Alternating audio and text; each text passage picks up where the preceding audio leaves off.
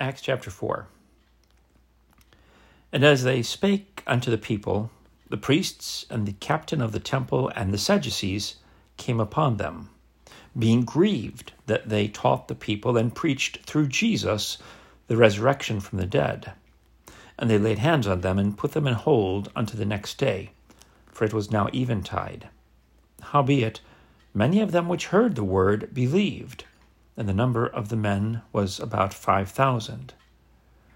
And it came to pass on the morrow that their rulers and elders and scribes, and Annas the high priest, and Caiaphas, and John, and Alexander, and as many as were of the kindred of the high priest, were gathered together at Jerusalem.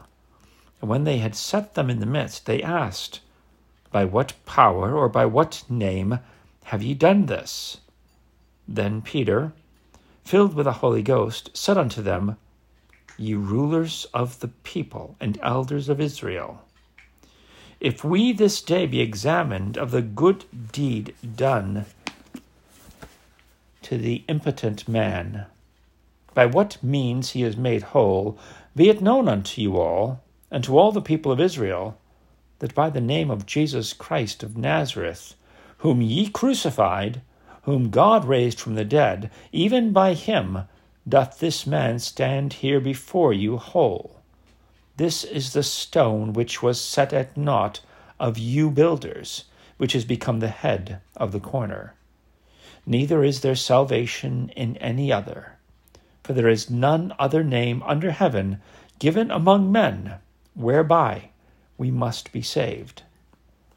Now when they saw the boldness of Peter and John, and perceived that they were unlearned and ignorant men, they marveled, and they took knowledge of them, that they had been with Jesus. And beholding the man which was healed standing with them, they could say nothing against it. But when they had commanded them to go aside out of the council, they conferred among themselves, saying, What shall we do to these men? For that indeed a notable miracle hath been done by them is manifest to all them that dwell in Jerusalem, and we cannot deny it. But that it spread no further among the people, let us straitly threaten them, that they speak henceforth no more to no man in this name.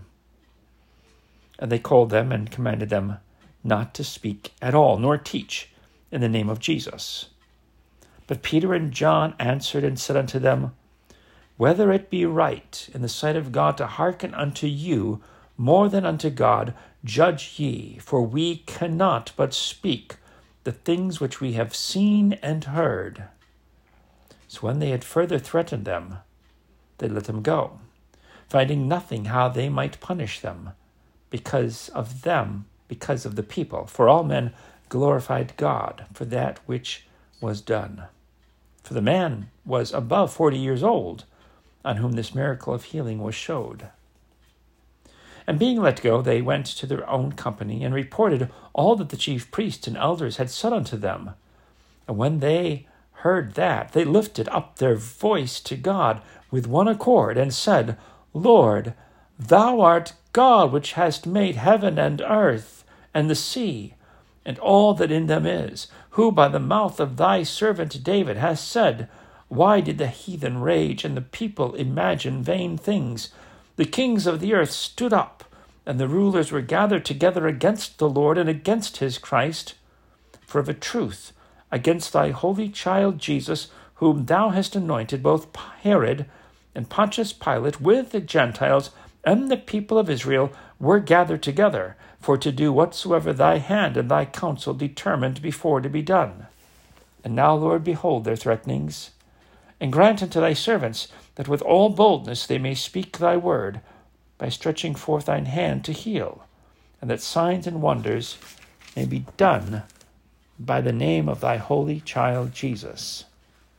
And when they had prayed, the place was shaken where they were assembled together, and they were all filled with the Holy Ghost, and they spake the word of God with boldness. And the multitude of them that believed were of one heart and of one soul. Neither said any of them that aught of the things which he possessed was his own, but they had all things common.